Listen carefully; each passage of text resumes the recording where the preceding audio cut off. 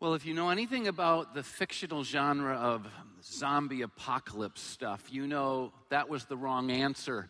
Those people, that father and that son, didn't make it because the people who stay put during the zombie apocalypse, everyone knows this, they're the ones that get eaten first. I mean, that's just the way it is. Isn't that a good way to start Sunday morning, huh? You know, zombies eating people. But here's the reality. Movement is life in that genre, in those places. And when I watch movies of any kind, read books of any kind, I try and see the metaphor relationships to real life. Zombie apocalypse is fictional. Come on. I know some of you are all prepared for it, but it's a fictional deal. But there are great and powerful applications to our spiritual lives, and this is one of them. In our spiritual lives, movement is life. I mean, this is a powerful point that most people don't get, because even the way we've designed the whole spiritual experience for most of us is that we sit and we remain passive and idle. But that's not how we stay healthy. The truth that I want you to see this weekend is that staying healthy spiritually, truly living and experiencing a dynamic, life-transforming relationship with God demands movement, constant movement. And I just want God's word to speak to you in regards to this. I'm going to read 2 Peter chapter 1, verses 5 through 9. And there's a ton of stuff we could talk about in that passage, but all I want you to see is this truth. Staying healthy spiritually demands constant movement. God says this, for this very reason, make every effort, that's strong language, make every effort, do everything in your power to add to your faith goodness. It's not enough just to have faith, to come to faith. You've got to add to your faith goodness. You've got to have movement. Then it says, and by the way, make every effort to add to your goodness knowledge. Make every effort to add to your knowledge self-control, and to self-control perseverance. And make every effort you can then to keep moving, to add to your perseverance godliness, and to add to your godliness brotherly kindness, and make every effort to add to your brotherly kindness love. I mean, the Christian life is not an idle life. It is not a passive life. If we're going to experience the power of God in our lives, if we're going to experience the promises of God in our lives, if we are going to survive in this dark world spiritually, we have to keep moving. It's about constant movement. And then Peter goes on. God inspires him to say, for if you possess these qualities, remember the qualities are all those things that we're supposed to be adding to our faith. If you possess these qualities, but get this, in increasing measure, they will keep you from being ineffective and unproductive in your knowledge of our Lord Jesus Christ. A lot of people were going through, they go, oh yeah, I've got faith. Oh yeah, I've got goodness. Oh yeah, I've got knowledge. Oh yeah, I've got self-control. Your spouse goes, sure you do. And oh yes, I have brotherly kindness. Oh yes, I have love. I've got those things. But the Bible doesn't say then you stop moving. It then says you have to possess these things in ever increasing amounts. So add to the faith you already have more faith. Add to the goodness you already have more goodness. What's this movement? And then what happens when you have a double dose? Add to that again. Add to that again. And what he's saying is if you literally want to experience the full impact and the full productivity of Jesus in your life, you have to constantly be moving in these areas. But then look what it says. But if anyone does not have these things in ever increasing measure, they are nearsighted, they are blind, they have forgotten that they have been cleansed from their past sins. In other words, you can have Jesus and not experience the impact of Jesus because you're not moving. If you're going to stay healthy spiritually, if you're going to experience the dynamic impact of God in your life, it's not enough to have touched the hem of the garment one time. You have to be constantly moving with Him, walking with Him. Here's the application I want you to get. If we're going to spiritually survive in this world, since we're talking about our spiritual lives in the metaphor and the context of a zombie apocalypse, if we're going to spiritually survive, if we're going to keep from becoming the walking dead, unproductive, wasteful human flesh, then we have to do everything we can to keep moving forward. Make every effort Do what's in our power to move forward. There are a lot of things that aren't in your power. I've just got to tell you. I mean, there's going to be betrayal come your way, and you can't control that. There are going to be unbelievable storms and times of trouble that come into your life, and you can't control those. You're going to face challenges that are seemingly insurmountable in your life and can be discouraging when you see how high the mountain is and how steep the climb is. I mean, you can't control that, but you know what you can control? You can control whether or not you're making every effort to keep moving forward. Centimeter by centimeter, or millimeter by millimeter, or inch by inch, or yard by yard. You can make the choice to keep moving forward, and that's the choice that allows you to survive. Too many people in the name of Jesus are like that guy and his son sitting around the kitchen table saying, you know, we'll be glad to help other people, but we're going to stay put here. We're going to live life on the defense. We're going to be static. You're going to die. We have to move forward. Look at how God says it again. He uses Paul here in 1 Corinthians chapter 9, verse 24. Do you not know that in a race all the runners run, but only one gets the prize? Run in such a way as to get the prize. What's the metaphor God uses here? Running. I mean, following Jesus is not sitting on your tush. It is running. It's moving. It's not static. It's active. Look at Hebrews chapter 12, verse 1. By the way, I'm still lost back there on that tush comment. Are you there with me? And it's like, tush, touche. All right, Hebrews 12:1, he speaks French. Let us throw off everything that hinders and the sin that so easily entangles. I mean, let's get rid of everything that weights us down and trips us up, and let us run with perseverance the race marked out for us. I mean, you have to understand, staying healthy spiritually, surviving spiritually, experiencing God in His fullness, it requires constant movement. It's running. And the Bible doesn't say, run the race marked out for us. It doesn't say that. Did you read the verse with me? It says, run the race with perseverance that's marked out for us. In other words, it's not enough to start running. It's not enough to run for a little while. And that's what many of us do. I've been a pastor for a long time, and I'm going to tell you, a ton of people have started running. A ton of people have run for a while. But the vast majority ultimately get tired, sit down, and remain static. And that's when they die.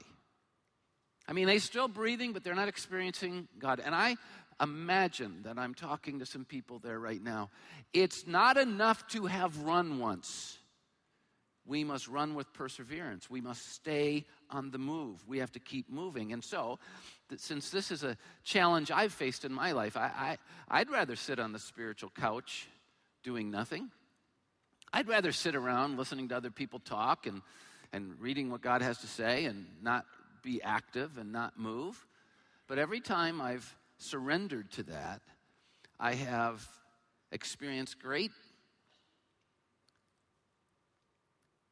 discouragement in my life, failure in my life. I've messed up.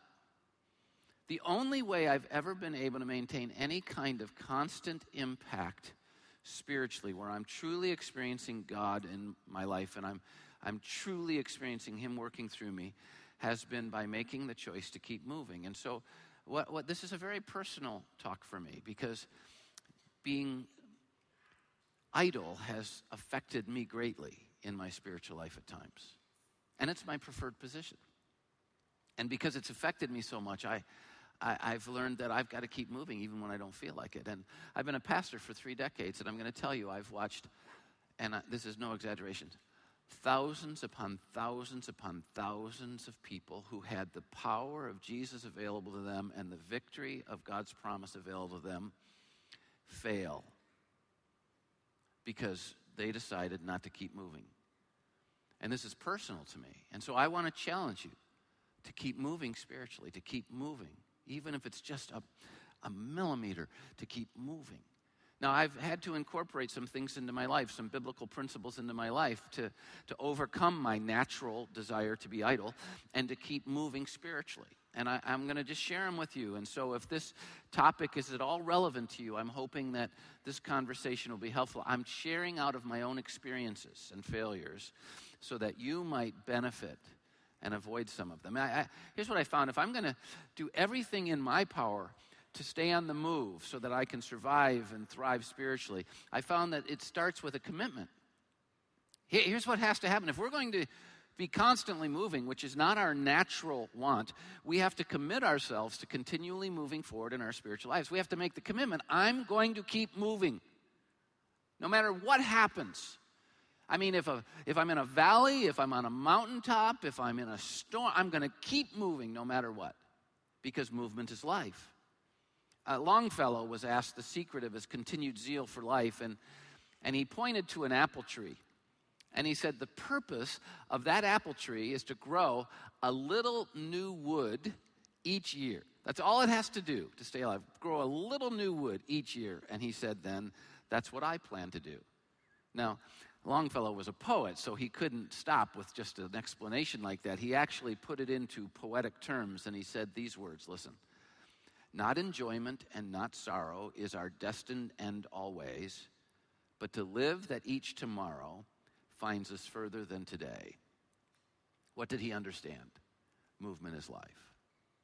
And I'm telling you, most people in their spiritual lives are idle, passive, waiting for God to show up and speak, waiting for some great spiritual event to transpire so that then they can start going forward. Wrong. Movement is life.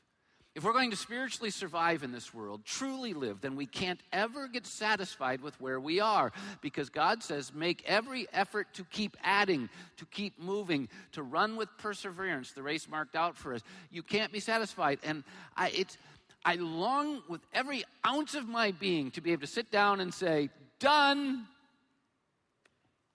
And there's going to be a day when I don't sit down, but I lie down and I'm done. But I won't be breathing, and I'll be in a very cushy, lined box. Speaking of the zombie apocalypse. And so will you. But until that moment, you have to keep moving, because movement is life. This is how Jesus did it. He committed himself to constant growth and constant movement. Look at Luke chapter 2, verse 52. And Jesus kept increasing. He made every effort to keep moving. He kept increasing in wisdom and stature and in favor with God and men in every angle of life. And then Paul gives us this command. Look at, it's an imperative in Colossians chapter 2, verses 6 and 7. So then, just as you received Jesus Christ as Lord, and we received Jesus by faith. I know some of you are still on the journey to taking that step of faith in Christ, but we receive Jesus by faith. But he says you don't just receive him by faith, you continue to live in him by faith. And you don't just continue to live in him by faith, you have to keep moving. You have to grow deeper and deeper roots in your faith, and you have to build up a bigger and bigger life of faith, and you have to continue to strengthen your faith as you were taught. And then when you're constantly moving, you'll be overflowing with thankfulness. And you know what I find about me? More often than not, I'm not overflowing with thankfulness. You know why? Because I'm not moving. More often than not, the people I know aren't overflowing with thankfulness. Even though God is there pouring enough to fill your cup to overflowing, you don't experience it because you're not moving. We have to keep moving. We have to make a commitment that we're going to keep moving. Now, in my life, I've found that making a commitment isn't enough. I don't know if you found this or not, but have you? A lot of people make the commitment to marriage, but not a lot of people make it to the end necessarily. And this isn't a judgment, it's just kind of an observation. Just because you stand there and say, in sickness and health, for rich or for poor, yada, yada, yada, yada, I do. And by the way, if anyone said that, that's the coolest wedding ever. But a lot of people stand on the platform and they make a commitment, but they don't make it to the end. Why? Because making a commitment is a wonderful starting place, but it's not a finishing place. If we're going to ultimately achieve the keeping of our commitment, we have to go further than the commitment itself. And I'm the same way spiritually. Just because I've said, I want to keep moving spiritually. I want to be like Jesus in the end. Just because I've made that commitment doesn't mean I'm going to get there unless, this is what I have found, I establish goals that keep me moving towards the fulfillment of the commitment. I mean, there's all kinds of things to do in this world. There's a sea of opportunities, and I'm one of these people that, I'm easily distracted because, my mind's always moving, so I can be talking to you here, and then I can go, oh, look, a bird, that kind of a thing. It's like you can easily get distracted. And the only way I keep my commitment of moving forward in my relationship with God is by setting before me goals in the right direction that I'm moving towards. And you know what I found? A lot of you have goals physically. Some of you have unbelievable guns. I'll buy tickets to your gun show. That's awesome. Boom, boom, boom. And the only way you get there is because you've set physical goals. Some of you have great goals vocationally because money's important to you and success is important to you. But you know what I have found? Very few people have spiritual goals. And if you don't have a spiritual goal, no matter what your commitment is, it means you're not going to keep moving forward because a goal is required. And I know that sounds so secular to some of you, but it's unbelievably spiritual. Look at the Bible. Look at Paul, Philippians chapter 3, verse 14. I press on toward, remember this is the Bible, this isn't me. I press on toward the, what's that word? That's in the Bible.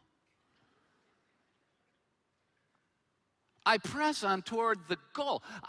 I've established a goal. It's something I'm moving towards. And here's my goal, to win the prize for which God has called me heavenward in Christ Jesus.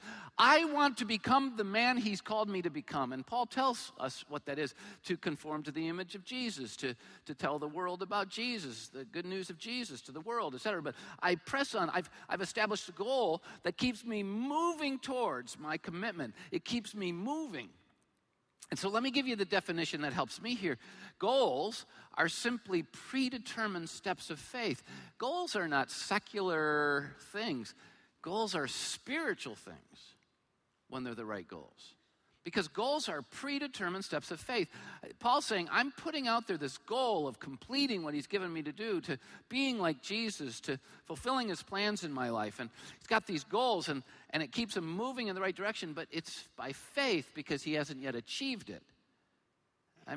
Goals are predetermined steps of faith. It's very spiritual. Look what God says about faith. Hebrews 11:6. Without faith, it's impossible to please God. If you are not setting predetermined steps of faith that you're moving towards, you're not pleasing God. You're not moving. Matthew 9:29. According to your faith will it be done to you. No wonder many of us aren't experiencing God's great work in our lives. It's because our faith has become passive. I challenge you to begin setting goals that will help move you in the direction of what you've committed to if you're a believer, if you've made this commitment, to being like Jesus, to moving forward spiritually, not to becoming idle, and no matter how hard it gets, because goals are like stepping stones that we purposely place that help us keep moving forward in the vast sea of opportunities we're given. Goals keep me from drowning in all the good opportunities that present themselves because there's a lot of good stuff to do, but I don't want to do a lot of good stuff. Do you know what I want to do? I want to do the best stuff. And that demands goals. Goals not only keep us moving forward, but they keep us going forward in the right direction. And so I thought I'd just share for those of you who find this relevant that there are ways that you can establish the right goals in your life to survive and live spiritually. I found the first thing I have to do if I'm going to set the right goals, because I'm good at setting bad goals. I'm good at setting selfish goals. I'm good at setting goals that are really good for me, but don't necessarily make me look more like Jesus. So when I'm setting goals in my spiritual life, in any part of my life, I have to ask God for wisdom, first thing. God, I need your wisdom because I could think I'm going forward, but I'm going sideways, and so I need your wisdom. James 1:5, if any of you lacks wisdom, he should ask God, who gives generously to all without finding fault, and it will be given to him. Can you imagine this? God, who owns all wisdom, who sees all things, has said, all you've got to do is ask, and I'll give you wisdom so that you can start living your life in the right kind of movement. And then as I'm setting these goals, asking God for wisdom, because sometimes I feel like I have his wisdom, but what I really have is a hangover from Mexican food. What I have to do is I have to check on whether it's from God or not. And so I ask some qualifying questions as I'm setting up goals. The one question I ask is, will this advance my God-given purpose and potential? Does this just advance Brad Powell and his image and his success and his wants, or does this advance my God-given purpose and potential, what God wants for me? Look at 2 Corinthians 10:13. Our goal is to stay within the boundaries of God's plans for us. And I'm going to tell you, very often, I desire to move outside of God's plan. And so I have to say, I'm setting a goal. Is this to advance my God-given purpose? I'll just give you a weird example. We're a very large church. Imagine this, me saying, you know what my goal is now? I mean, we've been written up in magazines now, and we've been on Listen, we've been all that. You know what my goal is? I want to be the first church in America to have 100,000 in attendance. Okay, now, would it be good to reach 100,000 people, weekly in the name of Jesus? Absolutely. But quite frankly, if I made it the goal for Northridge to have 100,000 people in weekly, that's my goal. What do you think my goal's about? I'm the man. I mean, what pastor's ever done that? And it's about me. My goal should be more like, I want to introduce as many people as possible to the power of Jesus and watch their life be transformed. Now, that's a goal that could advance my purpose. But some quantifying, deal. Here's the problem. If we do the good goal, we might have 100,000 people here, so enjoy the traffic. That's just a kind of a thought. But the goal has to be right. The goal has to be right. Will it advance my God-given purpose? Another thing I have to ask is, does this play most to the short term or the long term? Is this something kind of aimed at making me comfortable, or is this something that's going to bring God pleasure? And this is important because Mark 8:36 says, what good is it for a man to gain the whole world yet forfeit his soul? If I give my life to become a great success in your eyes, but it doesn't make me a success in his eyes, I've just wasted my whole life. And can I just tell you the truth? Most of us are wasting our whole lives because we're building our image pretty well among each other, but God isn't all that impressed. We have to keep moving forward. I have to ask this question: Is this the best thing I could do? If you're like me, I like to set goals that are pretty easy to achieve.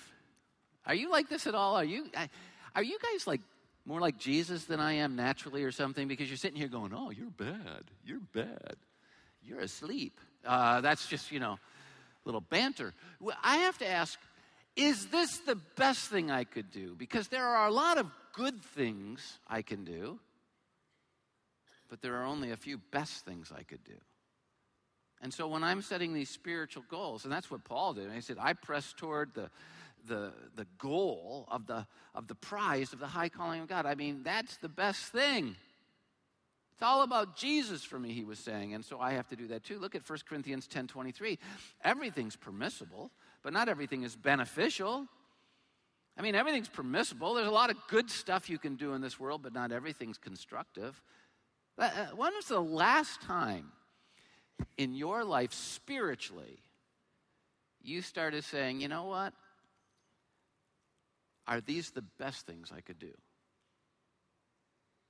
I don't think most people are asking those questions. I think most people are just getting up in the morning and, man, if they even think the name Jesus, they feel like God should be impressed. And no wonder we're not experiencing him. No wonder we're asleep in the light. No wonder we're the walking dead. No wonder we're living in a zombie apocalypse, spiritually speaking. It's because we're not even making choices to do the best things. And then I have to ask, will it ultimately please God? Do I honestly believe that God is leading me to do this? Will this please God? Look at 1 Corinthians 10:31. Whether you eat or drink or whatever you do it all for the glory of God. And so I have to ask myself when I'm setting goals spiritually, Will this please God? And here's how I approach this one. When I stand before Jesus, will he say, that was awesome? Or when I stand before Jesus, will he say, who are you trying to kid? See, I can impress people. It's the hardest person in the world to impress is my wife. I've been married to her 36 years. She lives with me. We pillow our heads together, for gosh sake, right? And she's pretty hard to impress. But I'm going to tell you, I can impress her. I can manufacture things and image things and do things that can impress her, even if they're not real in here. But God cannot be fooled. Can I ask you a question this last week? Did you do in your life spiritually all the best things you could do? And were the things you strove for this last week things that Jesus is going to go, that was awesome? I want to bet that for the majority of us, we can't answer those questions well, and that explains why we're not experiencing God in his fullness. We like to blame him. We like to wonder where he's gone, but it's not his fault, and he hasn't gone anywhere. We've stopped moving, and when you aren't moving, you can't experience him. We need to make the commitment to keep moving, and then we need to establish the right kind of goals that move us forward. But I have found that I can have commitment and goals and still not do it. It's crazy. So I have to break it down even more. You're getting an idea of how messed up I am here, right? It's like I can have a commitment and goals and still not be moving. And in hopes that 2 or 3 of you are as messed up as I am, I want to share with you how I've overcome this problem. Once I've got the commitment and the goals, I have to break it down even further. Then I have to establish specific plans that will help me achieve the goal. Like strategies. I have to go, okay, this is my goal. How am I going to do that? Because it doesn't come naturally for me. It's not normal for me. And so what am I going to do? I establish plans. And this is very biblical. Look at Proverbs chapter 14, verse 22. Do not those who plot evil go astray. By the way, plot is plan. Don't those who plan to do evil successfully accomplish it? Yeah, they accomplish evil because they planned it. But then look at the second part. But those who plan what is good, what do? They accomplish it. They find love and faithfulness. The point is, you're planning something, and by not planning anything, you're planning failure. And this is why most people fail spiritually, because they don't plan anything. It's a marvel to me that people will spend a year planning their vacation, but not a second planning their spiritual lives. Almost every Christian I know spends more time planning their vacations than they do how they're going to become like Jesus, which is why the vacation is semi-successful, but their life is falling apart. Isn't it about time we value becoming like Jesus more than we value going to Hawaii? Let me think about that thought just for a second. I think that's still true.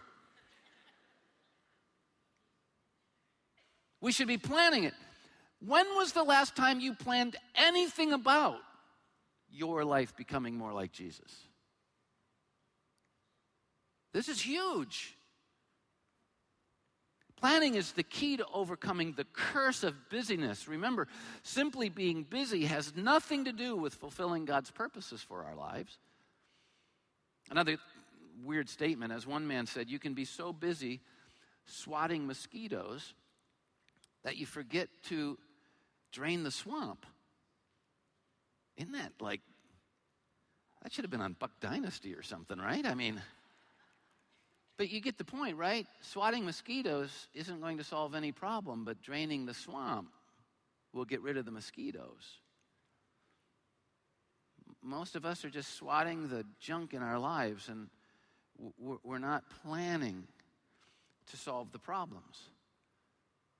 And so if you want to start planning, moving forward in your spiritual life, because movement is life, then I found some some keys to that unlock it for me, because planning doesn't come naturally. And so what I have to do is I have to seek God in my planning. I have to seek God because, a lot of my planning can be really, really messed up.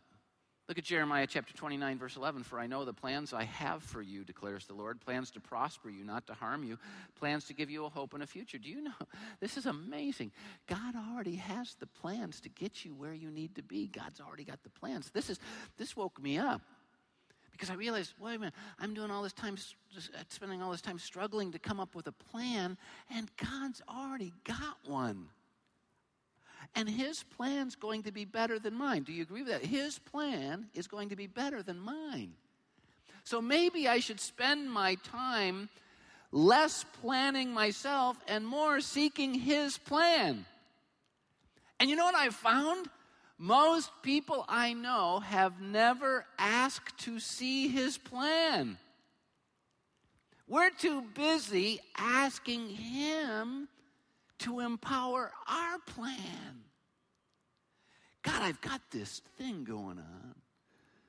And if you'd show up, it could be really cool. But you have to add some words you don't add. It would be really cool for me. But what we need to do is we need to say, God, I know you want me to become more like Jesus. You want me to keep moving forward for him. And that's my commitment. And I know that these goals that I'm setting out there will help me move more towards Jesus. And I know you have plans already for me to help me move in that direction. And I'm just wondering if maybe you could show me your plans. Seek God in your planning. Seek him. And then I have to seek wise counsel in my planning. I have to get other people speaking into my plan, because I have been known, I don't know if you can relate to this, but I have been known to make great plans and convince myself they're really spiritual plans, but anyone looking objectively at them will say, that's got nothing to do with Jesus. My wife's really good at telling me the truth about this stuff.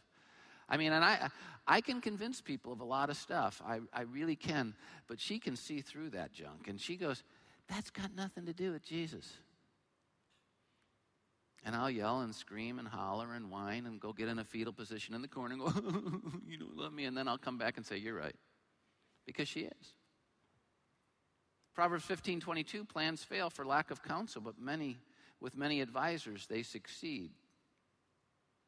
We need to get other people speaking into our life. Most of us never ask anyone to evaluate what we're thinking, what we're doing, because we don't want their answer. Which means we would rather fail our way than succeed with wisdom. How dumb is that? Just before I move on, I have to tell you, I'm still thinking about the image of me in the corner in the fetal position, sucking my thumb. I'm just weird word picture. Next one, if I'm going to really plan well, I have to seek balance in my planning. I have to seek balance in my planning. Because I can obsess on one thing and neglect a bunch of other things that are necessary. And you know what happens when you focus on one thing but you neglect everything else? You become a failure. I'll give you an example of this. What do you call a person who is unbelievably successful professionally, but loses their family, their health, and their integrity in the process? What do you call that person? A failure. And this is how we go about living our lives. We obsess on one area of our life, but we don't balance it out. And so we need to seek balance in our plan. I'll tell you, I'm obsessive this way. Someone told me it was important to read the Bible, and it is, by the way. Faith comes by hearing, and hearing by the word. Reading the Bible's really important. But it's not the only thing that's important. Living it out, kind of important. Serving others, kind of important. Taking care of your family, kind of important. And when I heard that reading the Bible was important, I'm a newer believer, I'm going, wow, that's great. And then I heard someone say, you should read the Bible through every year. And I went, whew, I'm into that. I won't even ask how many of you have ever read through the Bible, because that'd be a discouraging moment. But I started reading through the Bible in a year. And then, because I'm obsessive, I go, if reading through the Bible one time in a year is good, imagine how awesome reading through the Bible 2 times in a year is. And so I started doing that. And here's the thing. You can start reading the Bible so much that you don't have time to hear from God. I didn't have time for God to speak to me because I had too many chapters to read to stay on schedule. And by the way, I didn't have time to serve others and to love others and to be relationally invested in the people I need to be invested in as much as I should because I had a goal to read the Bible 2 times. I had to start seeking balance in my life. And you have to do the same thing. So look at Jesus, how he did it. Luke 2:52, and Jesus grew in wisdom and stature and in favor with God and men. See, he had a balance. There was a wisdom issue, a stature, physical stuff going on, and then his spiritual stuff going on, and his spiritual relationship with other human beings going on. I mean, he was balanced. So we should include things for ourselves. We should have time for rest and recreation and those kind of things. We should include times for church because God says don't forsake the assembling of ourselves together. We should include time for family and for our vocation and for others, but we should be balanced in this thing. And so seek balance. And here's what I found. I think many of you will relate to this. I found that when I make the commitment and then I set goals and then I establish plans, I can still not achieve any of it. Because all of that's still a little bit abstract. When I start successfully doing all this stuff? When it's in my everyday schedule. And so I've learned that what I have to do if I'm going to be successful spiritually is I have to make the commitment, set the goals, establish some plans, and then I have to establish a schedule on a daily basis that ensures these are the things I'm doing. This doesn't sound very spiritual, right? But this is the only way to be spiritual, to bring it into your everyday life. Most of us did very little spiritually this week because we have not scheduled spiritual activity. Do you know what the average attendance at Northridge Church is? 1 time every 3 weeks. That's the average attendance of people who are committed to Northridge. Once every 3 weeks. Why? Because they come when they get the feeling to come, which usually takes 2 weeks after they heard one of my talks, that kind of deal. If it's going to happen, you've got to schedule it. I feel bad for kids because they show up at church, they get to know a kid, they're not here for another couple of weeks, and then they know no one. I mean, there's no consistency. So we have to get it scheduled into our life, every aspect of our spiritual lives. Jesus did, by the way. Jesus had a schedule, and he shared it with us. We've seen into Jesus' daytime or Franklin planner, into his, iPhone calendar. Look at Isaiah chapter 50, verse 4. This was the prophet Isaiah, but speaking from the viewpoint of Messiah, who Jesus was. And the Messiah says, the sovereign Lord wakens me morning by morning, wakens my ear to listen like one being taught. What's he saying? The Father, here's my schedule. Every morning God wakes me up and we spend time together. It's the only way I can survive. And then look what he did in Mark 1:35. After a really busy day, very early in the morning, while it was still dark, Jesus got up and left the house and went off to a solitary place where he prayed. Why would Jesus, after a really, really busy day, really, really, really late night, still get up very early in the morning and spend time with God? Because he scheduled it. And you want to know how crazy Jesus was about scheduling? I mean, I think he was a scheduling freak. I really do. Because he scheduled it 700 years before he came. I guess when you're Messiah, you have a lot of time on your hands for scheduling. 700 years before he walked this planet, he had already set his schedule to include getting with God first thing every day of his life, no matter what. Why? Because movement is life. And he was the only one who ever truly lived. And we don't spend time with God like this. Almost anything gets in our way. If we even have time with God at any point in our lives. Why? Because we haven't scheduled it. Isn't it sad? We schedule work because we value money, but we don't schedule time with God because we, what? Don't value it really. Oh, we sing about valuing it, and we talk about valuing it, and we image valuing it, but if we really valued it, what would we do? We would schedule it. And I'm just telling you, if you want to live in this world, you've got to schedule it. But then one last thing I found, I can make the commitment, I can make the goals, I can establish the plans, I can set the schedule, and yet it can still be really, really messed up. Because you know what happens for me? I don't know if this happens for you, but with me, the goals and the plans and the schedule can start becoming more important to me than God himself. I mean, I can get in the place where, as I already said, when I'm reading the Bible, I just don't have time to hear from God or listen to God because I've got too much to read. And so what's happened? The schedule and the goal and the plan has become more important than Jesus himself. And so what I have to do is, with all of this stuff I've talked about, I have to submit then on a daily basis my goals, my plans, my schedule to Jesus. And you know how Jesus taught us to do it, right? Matthew 6, verses 9 through 10. This then is how you should pray on a daily basis. Your kingdom come, God. Your will be done on earth as it is in heaven. Even though I have goals and plans and schedule, every day I have to say, God, this is what I have planned for you. This is what I'm going to be doing today. But your kingdom come, your will be done, not mine. And if you want to change it all up, change it all up.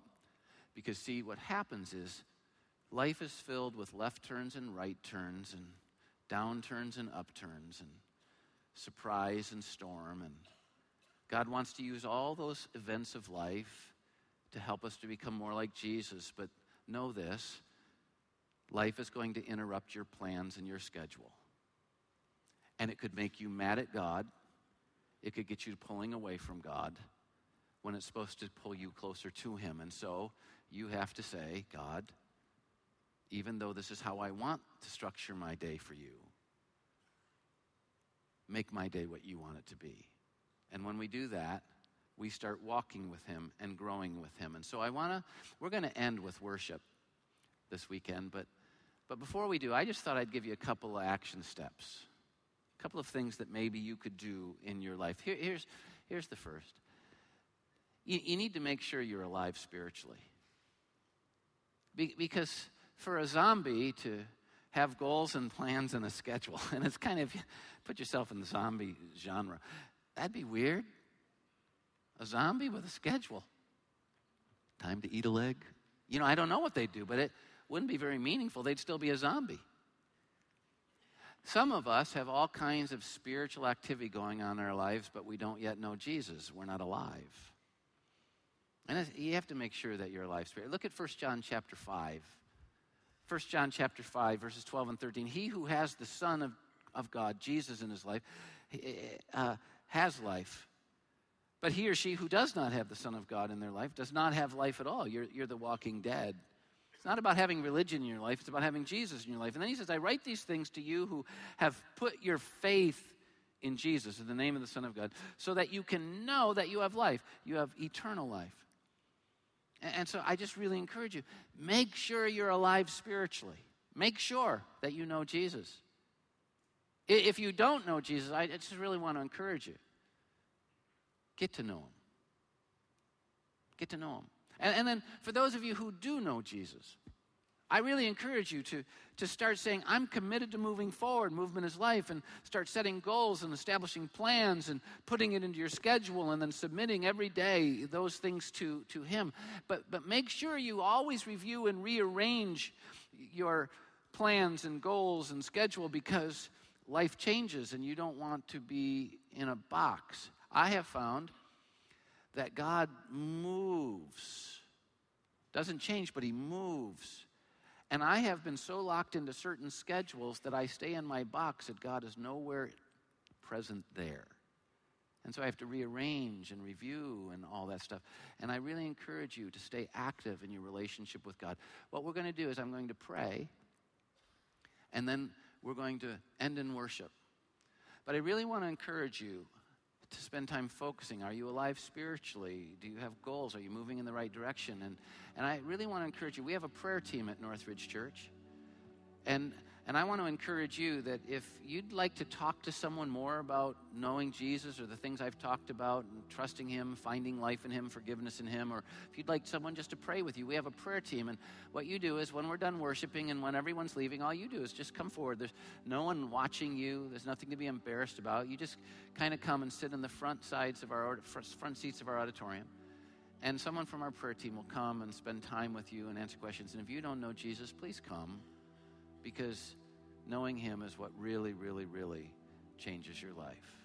Let's pray, and then we'll worship. Father in heaven, I thank you so much that we can be alive spiritually. We can know you. We can survive in this dark and dangerous world when we walk with you. And I just pray for each one here, that each one here will walk with you, will love you, will follow you.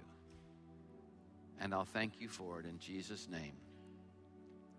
Amen. I think one of the best ways we can help you move forward is by giving you an environment where you can just focus entirely on God. And so that's what this time of worship's meant for. Thanks for coming, and we'll see you next time.